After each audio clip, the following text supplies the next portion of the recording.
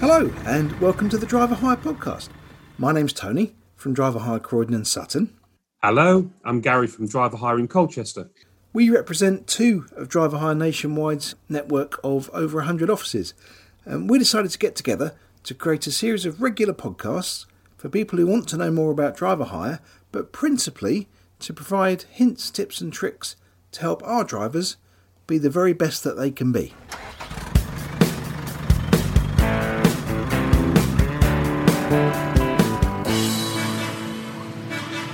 Hi Gary, how you doing?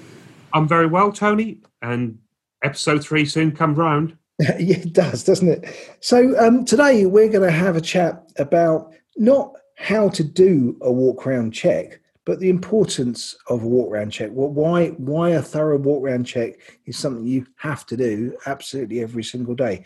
If anybody wants literature on walk-round checks, we've got more material than I could shake a stick at. So if anybody wants that, contact us and we'll send something out to you. But today, let's talk about the importance of the walk-round check. So your opinion, Gary, why do we do a walk-round check? What's the point? From a driver's point of view, it's protect your licence. A lot of people have spent really good money obtaining their licence, unlike myself who've done it through the army, but most people have gone out there, spent £1,500 to £3,000 obtaining this licence, and you can lose it at the drop of a hat by not doing that daily walk-round check, or more importantly, showing you've done the daily walk-round check. I think you're right. There are people that skip this, and I've got no idea why anybody would skip this, particularly once they've listened to what we have to say about it. But a proper, thorough walk-round check takes minimum 10, probably 15 minutes in the morning. So when you get in the morning, you start your lorry up, put your digicard in, make sure you're on the cross hammers. It should come on automatically for you on that. Then I turn the lights on. This is why I think it's daft that anybody ever skips it. So just imagine you've left the depot, you're driving down the road, and let's just say you're being followed by highways agency vehicle or indeed the police. And let's say they spot a tail light out on your trailer or just your rear tail light out. So what are they going to do? They're going to pull you in. And what are they going to ask you?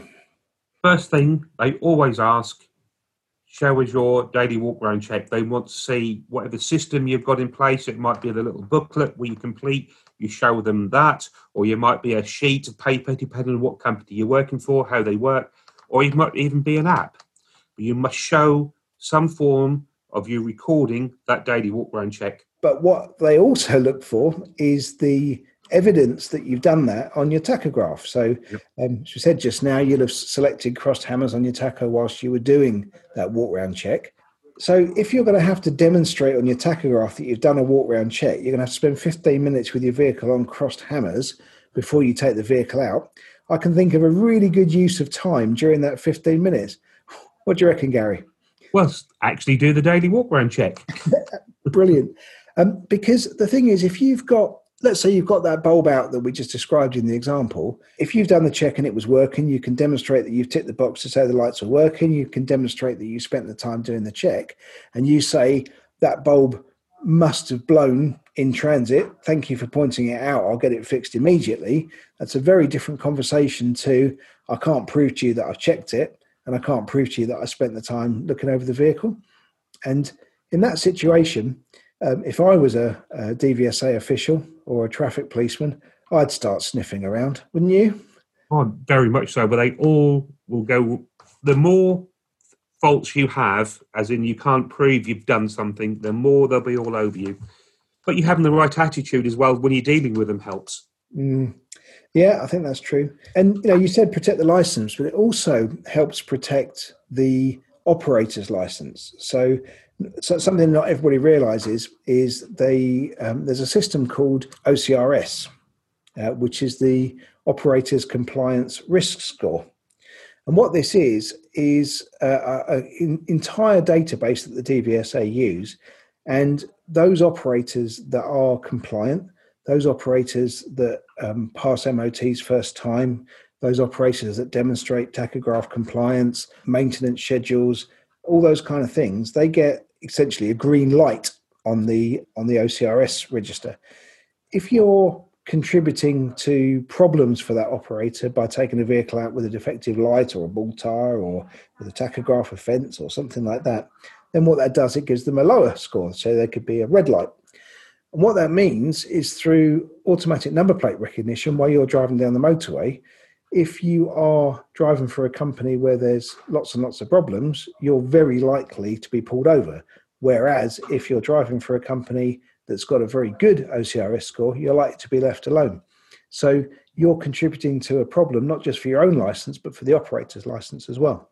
Just following on from that, if you're, say, for example, on amber as an operator, realistically, you want to be pulled to be inspected. And if you're a good boy, you've done your daily walk around check, there's nothing wrong, they'll help improve the score back to green. So you are more likely to be pulled over to the side of the road and be looked at. But it's for a reason to help the operator as well. So always show the daily walk around check, as we've said. So why else would you want to do a walk around check? Well, as agency drivers, we seem to get the blame for damage. Normally when the driver's gone on holiday and you're there to cover, he might have done something and you thought, oh no, I'll get that blame shifted over to someone else. And when you do your daily walk around check, and if you noticed a wing mirror that's broken or cracked, though it's not a true defect in certain cases, take a photograph of it, highlight it to the traffic office and say, are you aware of this damage? Yeah, there's nothing worse than spotting maybe a panel damaged on a van or a tractor unit or the cab, and you notice it and you don't report it, and you take the vehicle out and you come back at the end of the day and somebody says, well, that scuff mark, that dent there, have you caused that? And you say, oh no, that was there when I started. And they'll say, prove it. And you can't, because you didn't point it out before you took the vehicle out. So it's really, really important not to take the blame for other people's mistakes. But I would say, Gary, that all of this, whether you're talking about licenses, whether you're talking about blame for damage, whether you're talking about operators' licenses, drivers' licenses, all of that pales into insignificance when you actually think about the reason why you're being asked to do a walk-around check in the first place, which is safety. Safety is paramount. It's there for a reason. So if we start off with load security, it's a bugbear of mine, the amount of people who don't know how to strap properly. So every pallet must have a strap over it. So when you arrive on site, on your daily walk around check, it's not just about the lights, the tyres, it's about strapping your load down or make sure it is secure before you leave the yard. It is your responsibility as a driver. If something comes off that flatbed or a curtain sider and hurts someone, you'd feel awful. When you're doing a daily walk around check, one of the things is checking your wheels and tyres. So a lot of tyres had markers on, or wheels nuts had markers on. I had a driver out yesterday whose vehicle didn't have markers on, and he'd done a daily walk around check on an 8-wheel rigid. And during the day, he didn't find any faults going round.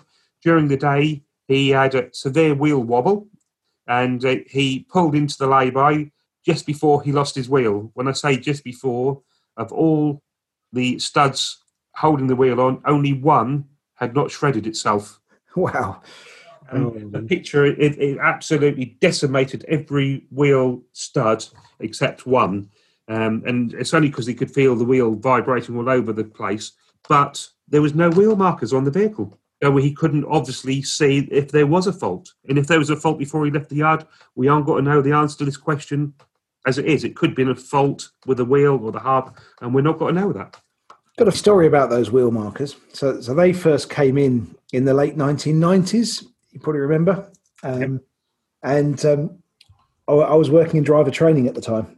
So we took drivers for their vocational driving tests. We used to use Yedding Test Centre, and the driver test centre and the MOT test centre that shared the same building. So they do their manoeuvring exercise to the left-hand side and their braking exercise as they came around the back. But the actual MOT test centre was right in the middle with about, I think from memory, about 6 lanes for lorries to be tested. So often I'd be there waiting for drivers while they're out on test with the examiner, and I'd often chat to the vehicle examiners. And they had a chap that had brought a vehicle in for MOT. and all the wheel markers were pointing in different directions on one of the wheels. And the vehicle examiner pointed it out to the driver. And the driver said to him, "Yeah, they were like that this morning. I saw them all pointing in different directions, so I took them all off and lined them all up again. I don't know how they've all turned around again." So just to be absolutely clear, if anybody's not familiar with these wheel markers, if they're pointing in different directions, don't just move the plastic. You need to get the wheel nuts torqued up. They're there for a reason. Yes, absolutely. Well, Gary, thank you very much indeed. It's been brilliant talking to you again, and look forward to talking to you next time. Yep, most enjoyable, Tony, and some good information there, and I hope that helps everyone. Thank you very much.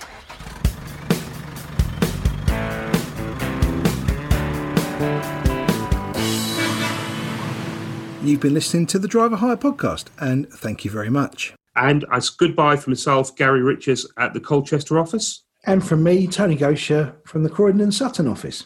If you'd like to get in touch with us, along with all the other Driver Hire offices, you can find us at driverhire.co.uk. Thank you very much for your time. Bye-bye.